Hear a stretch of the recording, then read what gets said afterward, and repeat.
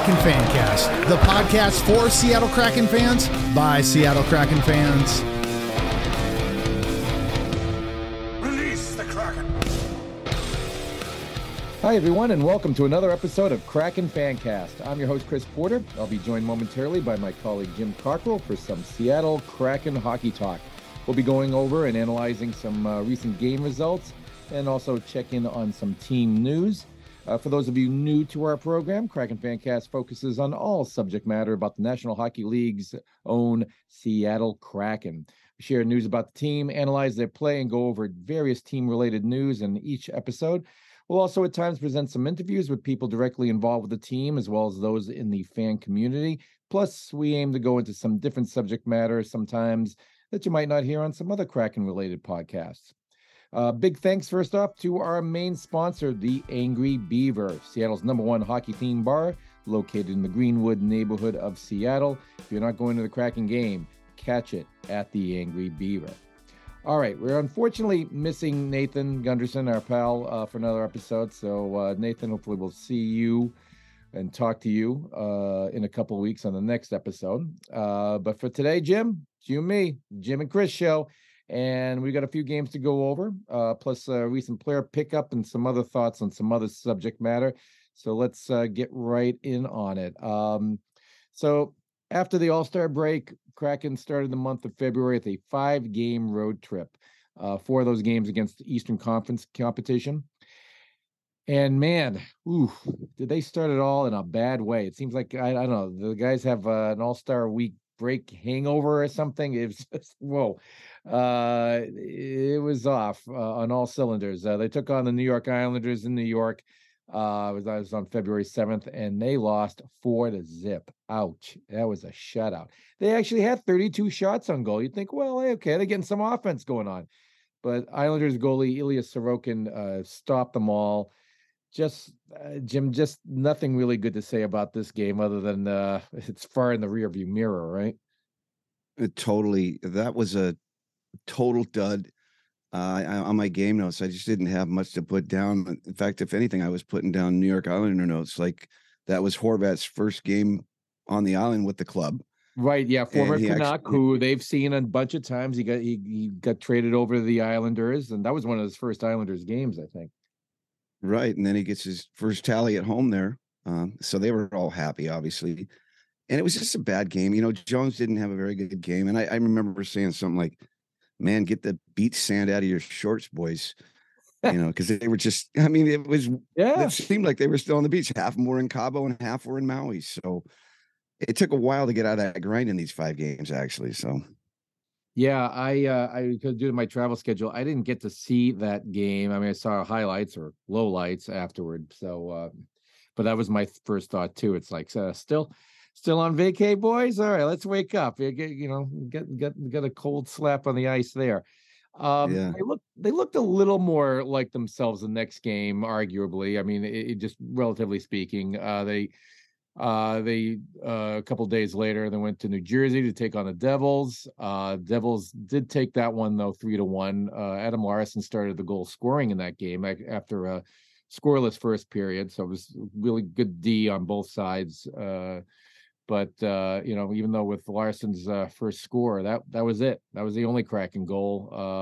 All Devils after that. Didn't Dougie Hamilton also make? I think. He had some. He had a couple team power play tallies. That's right. Yeah. And hey, Devils goalie Mackenzie Blackwood. He played really well. He stopped 33 shots that night. Grubauer was in net that particular night. Like I said, looked better, but it's like still a little hangover, boys. Yeah, the first period was great. It was solid action both ways. It took a little while to get going, but it was scoreless. And then, Larsson started the scoring in the second. And then, of course, like we just said, Dougie Hamilton was kind of hot. He had 2 power play back-to-backs. And there's been people, saying, oh, well, how come he's not in the Norris conversation type of deal? Because he's having a good year. And, that as people say, and it bugs me when they always say, like, Grew did have a great game. He's .923 save percentage, and he wasn't getting any goal production. And people always want to say run support and tie it to baseball. That kind of drives me nuts, actually. It does. It's like we got our own. Just start putting Yeah, the puck in right. the net, Yeah, you know. exactly. And but it wasn't a bad game. We took some stupid penalties. Yanni got in some penalty trouble there. Um, some players that did have actually decent games. Wenny looked good again. Larson and Dunn combo looked solid. But other than that, they were in it, but not really. And like you said, Blackwell was standing on his head. Whenever you say, hey, your goalie's doing well, and where's the goal production or run support? Well, guess what? There's a guy at the other end doing just as good, if not better. So, but Group played well. He's back on track. We'll keep going on to that. Yeah, exactly. Yeah, we'll talk more. He is looking better. ... All right, so two losses there, and then maybe they can bounce back. Rangers looking really good. They're coming on, so they're gonna go to Madison Square Garden, the Kraken that is, to take on the New York Rangers, and they found themselves in one hell of a hole in this weird one. They were down 4-0 by the middle of the second period. Oliver Bjorkstrand, initially saved the Kraken from being totally shut out, and it was like, okay, 4-1. But then they started chipping their way back. I was like, oh, I don't know if they're going to really come back. But hey, McCann gets a goal, Tanev gets a goal, but that wasn't enough to overcome the deficit. Plus, Rangers, kind of woke up a little later and started playing well again. Ultimately, the Kraken lost that one 6-3. That was a weird one. Yeah, that was really frustrating for me to watch. First of all, they were out of it early, 3 goals in the first period. And of course, it was a national game, and it was Tarasenko's first game, as you know. And he did what he's supposed to. Blues ended up with the Rangers after the deal. Mm-hmm. And he scored, and it looked good. It was the book was being written, and they were off. And then they scored another within 5 minutes, Capo Caco. And I remember saying, "Oh man, I would actually call a timeout here, just because it's too early." He didn't. And I was even considering thinking, you know what, why not just yard Jones right there anyway and change it up? And they kept going. Then it was 3-0. And I said, you got to pull Jones here just to change the complexity of this game here. Didn't. And then you said back and forth. It turned into a running game, a run and gun game. As you know, I can't stand as a former coach. It drives me nuts. And I still don't understand in a Haxel system how he even lets it get to that point. But that's what happened. And we started doing stuff that we were doing last year with the breakdown and bad coverage and 2D caught in a corner and an unprotected winger on the off wing, nobody there. Just the typical bad stuff that kills us every time. And the end result was that score, 6-3. Jones didn't play well. Face-off sucked. PK wasn't good. It was just a wild game. It was good for the TV audience that didn't care, but for us, it was not good. Yeah, sloppy. Yeah, people want to see goals. Yeah, you got 9 of them in that game, but that's not necessarily what's supposed to happen in hockey, folks. So nasty 3-game losing streak at that point, and then they go into Philadelphia, take on old Torts, John Tortorella's Flyer team, who've been struggling most of the season. So unfortunately, it was a nice bounce back. They finally got a bounce back. Kraken really needed it at that point. Got a victory that night, not a flawless one, but they won 4-3 over the Flyers. It seemed like they had they were in control of most of that game. There was a late Flyers goal there to make it 4-3, but I was feeling good that Kraken would hold on. Jordan Eberle, Eeli Tolvanen, he keeps on, the gift that keeps on giving there. And then Jaden Schwartz, they were the goals that night. Schwartz with 2. Schwartzy, you're like, get a hat trick here. It wasn't to be, but he got 2 nice goals. That was really nice to see. Philip Grubauer with the winning goal that night. So we're seeing Grub a little bit more lately. Although, there's a asterisk in my head. He only had 18 shots on him that game, and 3 of which he let in. So I don't know if I'd call it a great game from him, 15 stops, but it was a win. Right. I have that as a green game, so that's a positive note. It is the Flyers, though. They should be winning that game. We actually won the dot that night at 56%, which is kind of surprising. That was nice. I had a double take on that. Another stat that kind of blew me away that people don't talk about much is, the Flyers blocked 24 shots that night. That's insane.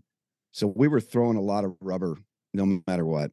And it was good to see Tolvey get that again. But Schwartz, I'm a big Schwartz guy, other than when he's always injured. But man, it seems like when he gets hot, he gets hot. I And he scored remember that. there was one takeaway. I forget who it was against. There was one where I'm like, oh, he screwed up there. He was bringing up the goal. Somebody took away the puck from him. He's it didn't mount to anything, but it I was remember. in there. And I'm like, oh crap, what the hell, Schwartz? But there was something like 5-6 minutes later, he gets one of those goals. So I'm like, all right, you made up for it. Yeah. No, it's great because he scored late in the second and then early in the third, which was those are great goals, late and early. So Yes. by the way, we did give up a shorty in that game. That was a soft goal from the boards, and we gave up a shorty the game before. So that's something we need to watch out for here. It's just sloppy. Other players of note that had decent games, Winnie again, Bjorkstrand, and Will Borgen had a nice game all the way around. Yep. But like you said, on the Grew thing, low shots, he won, but he finally got his W. And guess what? That was enough to carry over to the next game. Now we can talk about this. It's got that feel now, doesn't it? It sounds like it's going to be his crease because his numbers are up. He got his first back-to-back games since pre-injury. So there's a sign. As soon as I saw the roster, I thought, okay, this is it. He's going to roll with him for a bit here. So we shall see when they get home how it goes, Exactly. Yeah, they're on their way back home. We'll stop over in Winnipeg, leaving the Eastern Conference, going to a conference rival, Winnipeg Jets. That was a pretty even game, and one I thought the Kraken would hold on to and win. But a third period goal by the Jets' Pierre-Luc Dubois eventually sent the game in overtime. The overtime period yielded no goals. So it has to go to one of my least favorite things in hockey, a shootout, which Winnipeg won. I don't know. The Kraken ever won a shootout? For fuck's sake, I feel like a shootout, they just never win. I don't know. I have to look back they at haven't. those stats. I don't think they have. Yeah. They have So not. Kraken at least get 1 point. Yeah, that's nice. But, 3 points out of a possible 10 ain't great. No. John Hayden and Jared McCann came up with the goals on that night. So more Hayden sightings, huh? Oh, hey, speaking of Hayden, so when I was watching that game, first of all, yes, that was a good effort all the way through. A little frustrating at the end. Why does it seem like every time we play them, it's a frustrating game? Yep. I don't know what that is. That's not the first time we've said that. You're right. Yeah. So Hayden, I remember it was first period. It was, because that's when he scored. There was a shot down the bench, and he was at the end of the bench because, he's fourth line minutes guy sitting down at the end. And I just saw the profile of him, and I thought, I'm ready for some John Hayden fourth line minutes here. I'm ready because it was scoreless for the first period, and it just had an intense back and forth battle. And I just wanted I wanted the fourth line to shake it up and go out. And I don't mean by getting dropping the mitts, but I mean just making it ugly and forecheck and everything else, making it ugly. And sure enough, he goes out with Geekie, and Geekie sends a beautiful feed on a 2-1 across, and Hayden's backpedaling right into the blue paint, and super nice tap. And I go, there it is. And it was like not even a minute later after I posted that. And I can remember a couple guys got back and like, boom, that was a perfect timing to get that fourth line out there and shake it up a little bit. Too bad it didn't carry over. But the shootouts, we can talk all day on those, can't we? Yeah. I'm curious, what your take is. They bring, Hayden, Cale Fleury too, I guess. But I mean, when somebody's been down, there are guys at Coachella Valley, and we'll talk a little bit about the Firebirds a little bit, but they bring Hayden up, and he's solid, but he does not have the best stats of the Firebirds. Why are they bringing him up and not some other guys? Well, I mean, the experience. Huh? Is it maybe more of an experience thing? Because he has had time. I mean, it's a fourth line rotation thing. You're going to have somebody in this box up there, right? You're going to have 1D, 2 forwards, whatever on the roster. And, we're going to do it. Because remember, Geekie was just sitting out there for a while. He was trying to light a fire under Geekie, a month ago, things like this. So you just bring him in. And, Bjorkstrand, or not Bjorkstrand, but Burakovsky's out. So that opens up one roster spot. And you just drop everybody down. And so you bring Hayden in. I mean, the guy, he's a fourth line grinder. He's perfect. And he's a physical dude. And he has some scoring touch, actually. He can drop him if need be. That's one thing we're kind of light on. It's a nice mix. It's perfect for a fourth line energy line. But that kind of gets into the whole, where we're at with these injuries, and it's one or two guys out of that top 6, and it just kind of toys with things. Yeah, they're missing Andre, one of their best players this year, and of course we don't know how long he's going to be out. I mean, other guys like Schultz is back, Schwartz is back. I mean, Maddie's back, of course. We were talking about it was great to see him not out super long, but he's been a little cold, eh? Absolutely. And nobody's really talking about it. And it's probably a lot has to do with the fact that, the injury against Vancouver, the All-Star break, the comeback. So there's a gap there. Everybody's in a little bit of a fog of what's been going on. He's actually pointless in the last 10 games. He's a -9 and he has 13 shots. Those are low numbers for our buddy Matty. It's probably going to take a while to get in the groove. I don't know what's going on. Those numbers started on January 16th against Tampa Bay. So it's been a roll. He needs to get on the board and get out of that little funk. Burakovsky has been out since February 7 against the Isles. And like you said, it's a mystery. They did say week to week. You never know what that's going to be. But you pull one of those guys out of the top 6. You got some line adjustments, and that chemistry just kind of goes whack a little bit. It's hard to gain it back, and it's showing. I mean, we were 4-6 in these last 10. It wasn't a great road trip. It was 3 points. And one of the positives is actually Gru's actually hit for his career since he's been in Seattle, he's finally hit 900 save percentage. So that's been nothing. I mean, hasn't been around since he got here. So he's playing well. I'm a little concerned where the club's at right now because, there's like 6 points dividing 5 or 6 teams in the Pacific, and they're right on our butt. Vegas is right there, obviously above everybody. But, you got Edmonton's right in the mix. LA's in the mix. Calgary's slowly coming up. I know Calgary fans well, and they're frustrated with their club, but I think they'll probably be there in the end. So we got to just watch it here. It's pretty tough. We lose one guy at a time out of that top 6, and it hurts. The bottom 6, fine. You can plug and play those guys all day long, and they've been proven they can play and produce. So a little concerned. Yeah, I mean the play. As a playoff stand as our recording, so the Kraken are still in the mix. But yeah, you've got Edmonton, Minnesota, Calgary, right nipping at their heels within, 4, like you said, 4 or 5 points. Even Nashville's coming up a little bit, a little further back, but and I'm not really worried about other teams, which is quite a few. But yeah, nothing's a gimme here. But also, on the other hand, they're only 2 points behind Vegas and 1 point behind the Kings. They've been going back and forth with the Kings in the standings. So yeah, every game from here on is important, Right. And you know what? We have no more games in hand. Those are gone. They've been gone for a week. So, you got to win that division. Those double points, you got to win the conference as well. I can throw those East games away. I don't care about that, but it's going to be interesting, man. It's probably going to be, a couple years ago they had 1 point down at the end for the bubble team to get in, and it's crazy. Yeah, it's actually been pretty fun.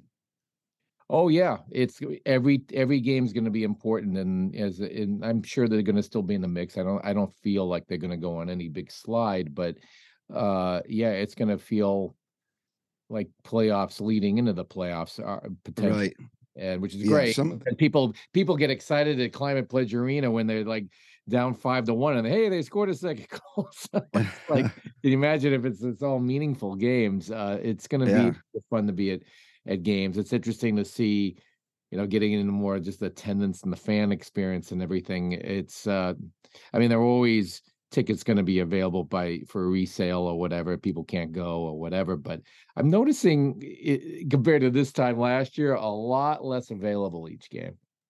Oh, that for sure. And, I located a couple of single game tickets that weren't on my season ticket grab, and I've had to spend a little more and search a little harder and get a little later towards puck drops. So It's starting to show. And you're right, man.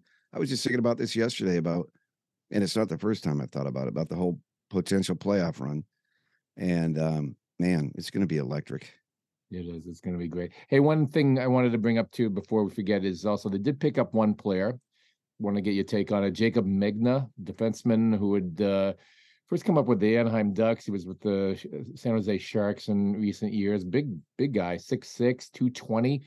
I guess he's there to get in the way, right?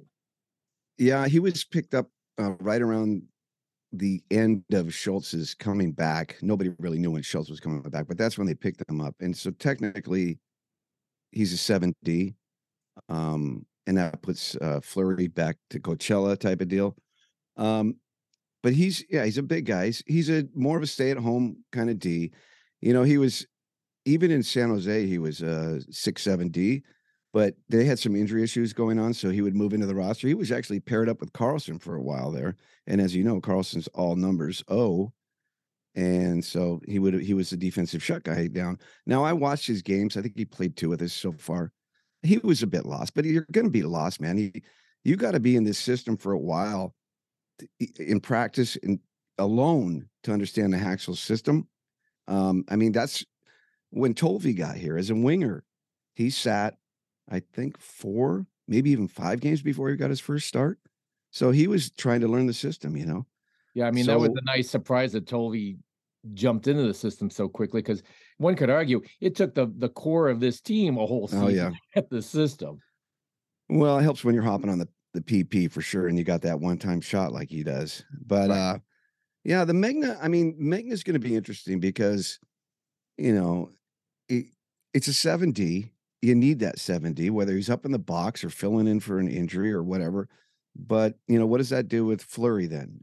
You know, is somebody going to be dealt here? When, as you know, there's probably going to be 1 or 2 D moving in the offseason. And I've all of a sudden heard some league interest in Borgen, which is kind of an eye raiser because I've learned to really like Borgen, and minutes have made him a good player. As deep as he is on the D slot, he has totally improved his game. And you know what? The scouts notice it, and they want him in a 5-6 pairing somewhere. And he's perfect for that. And you never know, we might lose him. Who knows? Yeah, I mean, he felt like sort of a non-factor to me last year in general. And this year, I mean, you just see him making a lot of good plays and his name mentioned more. And yeah, the boards rattle when he's around. You know what I mean? Yes. Yeah, no, indeed. So that'll be interesting to see. You know, we were talking about Hayden and Fleury and, you know, going back and forth to AHL there. The Coachella Valley Firebirds, I still keep an eye on. We got to see them, of course, before their arena was ready. We get to see them play at Climate Pledge Arena a little earlier this year. I was hoping to go down to Palm Springs and see them down there, and I'm sure I will eventually. I don't know if I'll get a chance this season just because of schedules and stuff, but keeping an eye on them, at least in the standings and news and everything. This team is 8-1-1 in their last 10 games. They are second in the Pacific Division behind the Calgary Wranglers. What does that give them? They give them 65 points, pretty solidly in second place. So nice to see all those guys, even though they're not really getting, you know, other than a small handful of them, you know, not getting much of a look at Seattle coming up. But guys like McCormick, Twarnitsky, I mean, guys Podolowski, Jesper Frodin, you know, and also our boy Joey Decord, you know, playing really solidly out down there. So nice to see that. Also, I thought I'd go into the ECHL. I was pleased to hear the radio broadcast. One of the guys, I don't think it was Everett. Maybe it was Mike Ben. I couldn't remember who was saying it, but they were like going into ECHL territory. That's the for those of you who don't know, sort of AA level minor league affiliate. So that's the Kansas City Mavericks, folks. Yes, they got a little Seattle radio love of how they're doing. And right now they're in third place in the Mountain Division behind Idaho and Wichita. So they're doing okay. They got a 22-18-5 record. Will we ever see any of the Kansas City Mavericks moving up to the NHL? That's kind of a stretch, but it can happen. So it's good to be aware of what's going on with prospects in the Seattle Kraken minor league system. Also great to see what the prospects are doing in the juniors, Jim. You've been keeping an eye on that, right? Yeah, I just recently decided to dabble after I saw an article written about Tucker Robertson, who we drafted last year. And he's with the Peterborough Petes of the OHL. And he's having a rather nice year. He's like 31 goals, 39 assists in 70 games, or pardon me, 49 games, 70 points. But more important, his two-way game is really developing, they say, which is almost like, Matty Beniers type level stuff. So this is a guy they're moving up high on their rank all of a sudden. 31 goals at this point of the season. That's yeah. I mean, 70 points, 49 games, two-way player. Come on. I mean, that's solid. Yeah. I mean, and then there's still tabs on Jagger Furcus at Moose Jaw on the OHL. He's doing what he was projected to do. I remember he got a little bit of a slower start, but he's got 28 goals, 68 points in 51 games at 1.25 points per game. Great numbers. As you know, though, remember, he's a smallish type player. He's going to need a lot of, gym work with the team specialist and get him all beefed up. Be interesting to see where his career goes after junior. I'm sure he'll be doing some Coachella time for a while. Then we Ty Nelson, man, you and me saw him at camp, and we were both impressed. I'm really impressed with him. That guy, he is solid. He kind of reminds me of when you look at him, like a Ray Bork, short and stout. And he kind of plays like a Torrey Krug, but he's got a huge cannon from the point. I mean, this guy's split pucks before. There's a YouTube video out there. Anyway, he's been having a really good. He took a big shot and it split the puck in half. Wow. Yeah. I think it hit the post. I can't crossbar. I can't remember, but the guy. I'm thinking it's some hockey lingo you're giving me. No, he really split the puck. Wow. No, maybe we can apply that somewhere though. Hey man, I split pucks. Yeah. Anyway, he's really doing it well. It's 19 goals, 61 points for a D man in 51 games, and he's got that big time shot. He had a hat trick the other night, about a week ago on the OHL for a defenseman. And then Shane Wright, of course, he's been the full gambit of what you could do. NHL level, AHL level, World Juniors championships, back to the OHL. He got traded there from Kingston to Windsor after he got back. And, he's got 14 points. He's got 6 goals, 14 points in 7 games. And that's totally adequate numbers for Shane Wright. Going to Windsor, that's better for Shane. Aren't they a better team than Kingston these days? It was all about some type of playoff push, get him over. That typically happens in the major juniors. It happens in Seattle, happens everywhere. There's a team with a role. They can get some players going, make some deals, trade off a lot of bantam picks type of things to try to make a championship run. So that's what they did. And he's better off there because it's a better club. He'll get more exposure with points and a power play or what? Well, not more exposure, but just better players all around him. So the report, I could go on and on, but those are just 5 players I picked out. Of course, you got your Riker Evans. He's doing his thing there. I don't know what his ultimate timeline is, if it's even guaranteed, but he's progressing probably exactly where he should be, but I'm thinking guys like this Ty Nelson, he could come up within 2 years type of deal, sign a contract. I don't know. The way he's playing, I'm impressed. So we've got a nice prospect pool, and you know what? If we need to work a deal on a bigger player down the line and make some trades, that's good stuff. It's tough to lose prospect, but you might have to on some deals, Well, especially if they're in a playoff push here and it's a little uncertain. Nothing would shock me really, because I feel like Hextall does some things we're not expecting in a lot of realms. So maybe they won't make any trade, but I kind of think they'd. And again, I think Hextall, it's Ron Francis, isn't it? So I could see Francis making some, but who, you and I we've said it a million times, and now we're like backing off like Winberg. He's a chip, he's looking good, so we'll get something good for him. But he's looking extra good lately. I don't know. Let's hang on that subject for a bit. I see everybody's chatting on Twitter these days about what's going to happen at the trade deadline, who's going where. You got your 7 or 8 bigger names. Your Timo Myers, your Jonathan Tays, Patrick Kane, O'Reilly, Chikrin, Carlson, Sam Bennett. I don't see. Ronnie's a pretty smart guy when it comes to managing a club. He doesn't have a history of really doing big time blow up deals. I think he's on his build, and I think he's happy where he's at exactly right now. And he would have to give away some stuff. He's not in a position to do a rental. No, that would be dumb as hell in your second year as a franchise to do a rental because you don't know what you're doing. To achieve some of these guys, it would come with some retention of salary or whatever. And then the guys below this list, the second tier type of players, you're not going to really get that much exchange for what you're getting rid of as far as on the club already.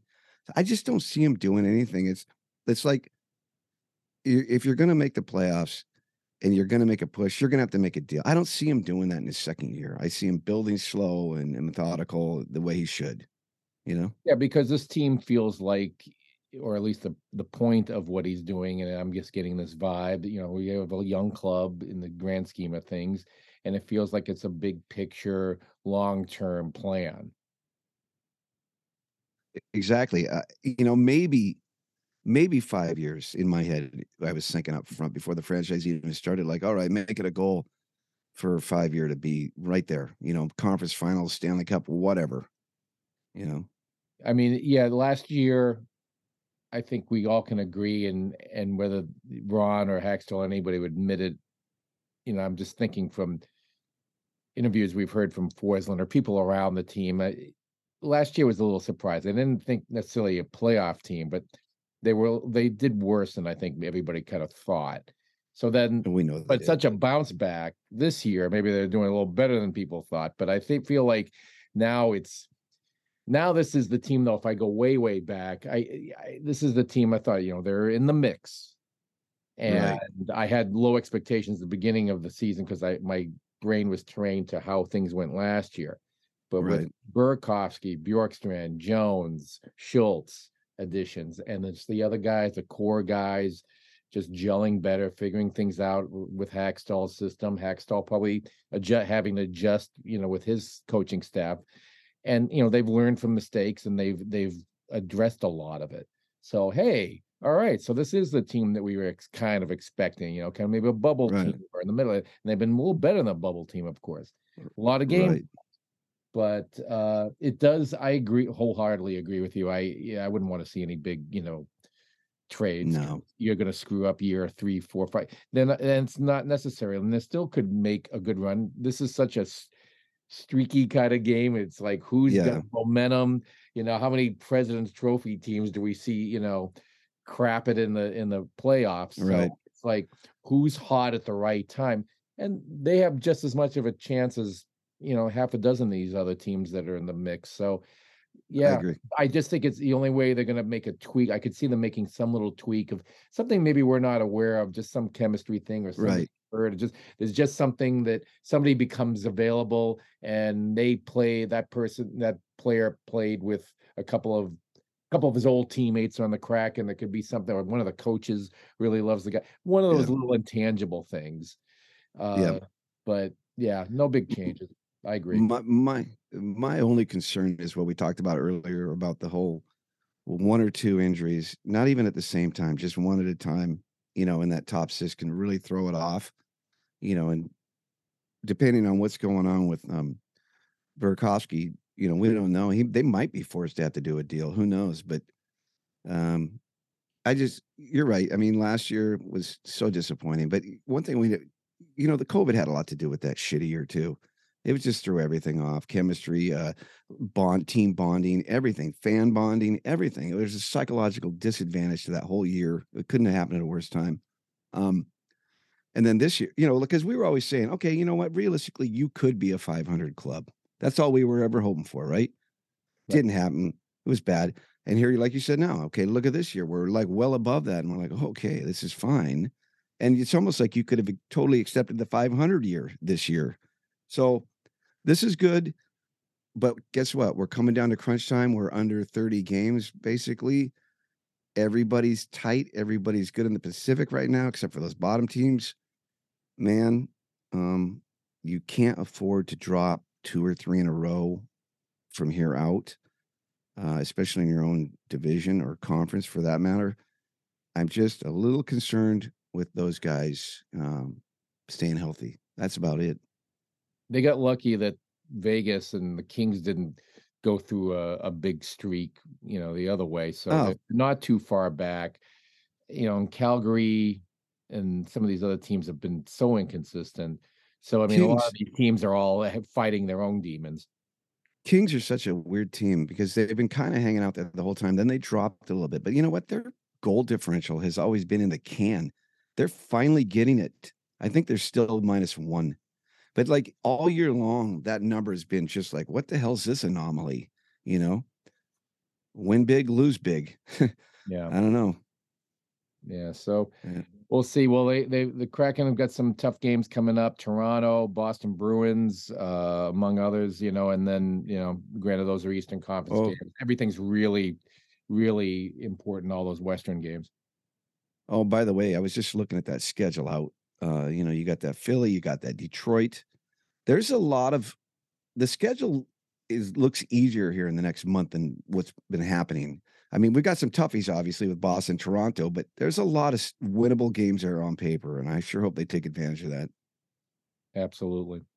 Good stuff. All right. Well, we'll be keeping an eye on it for sure. So thanks, Jim, for all that insight. We don't have a message from the deep for this one, so we're just going to wrap it up for now. We thank you very much for tuning in, everybody. Please keep in mind, if you haven't already, join us on Facebook, on Twitter. We're at Cast Kraken is our handle there. We're also on Instagram and YouTube. Podcast is available on Apple Podcasts, Spotify, Podbean, and our very own website, SeattleKrakenFancast.com. We also hope you'll consider supporting us on Patreon, financial support platform. You can find more information for that at patreon.com/KrakenFancast. That helps us keep doing what we're doing. We love our supporters. We're very grateful to them. And we thank you for even considering it. So thanks on that. We'll be back in a couple of weeks with more game discussion news. And again, working on an interview. We're just running into some scheduling issues, but we're going to get some more interviews too. So that's coming up. So for my buddy Jim Cockrell, Nathan Gunderson, who will hopefully see back here next time, and our wonderful producer, Jay Middleton, I'm Chris Porter. We thank you very much for tuning in. And as always, we say, go Kraken. Kraken.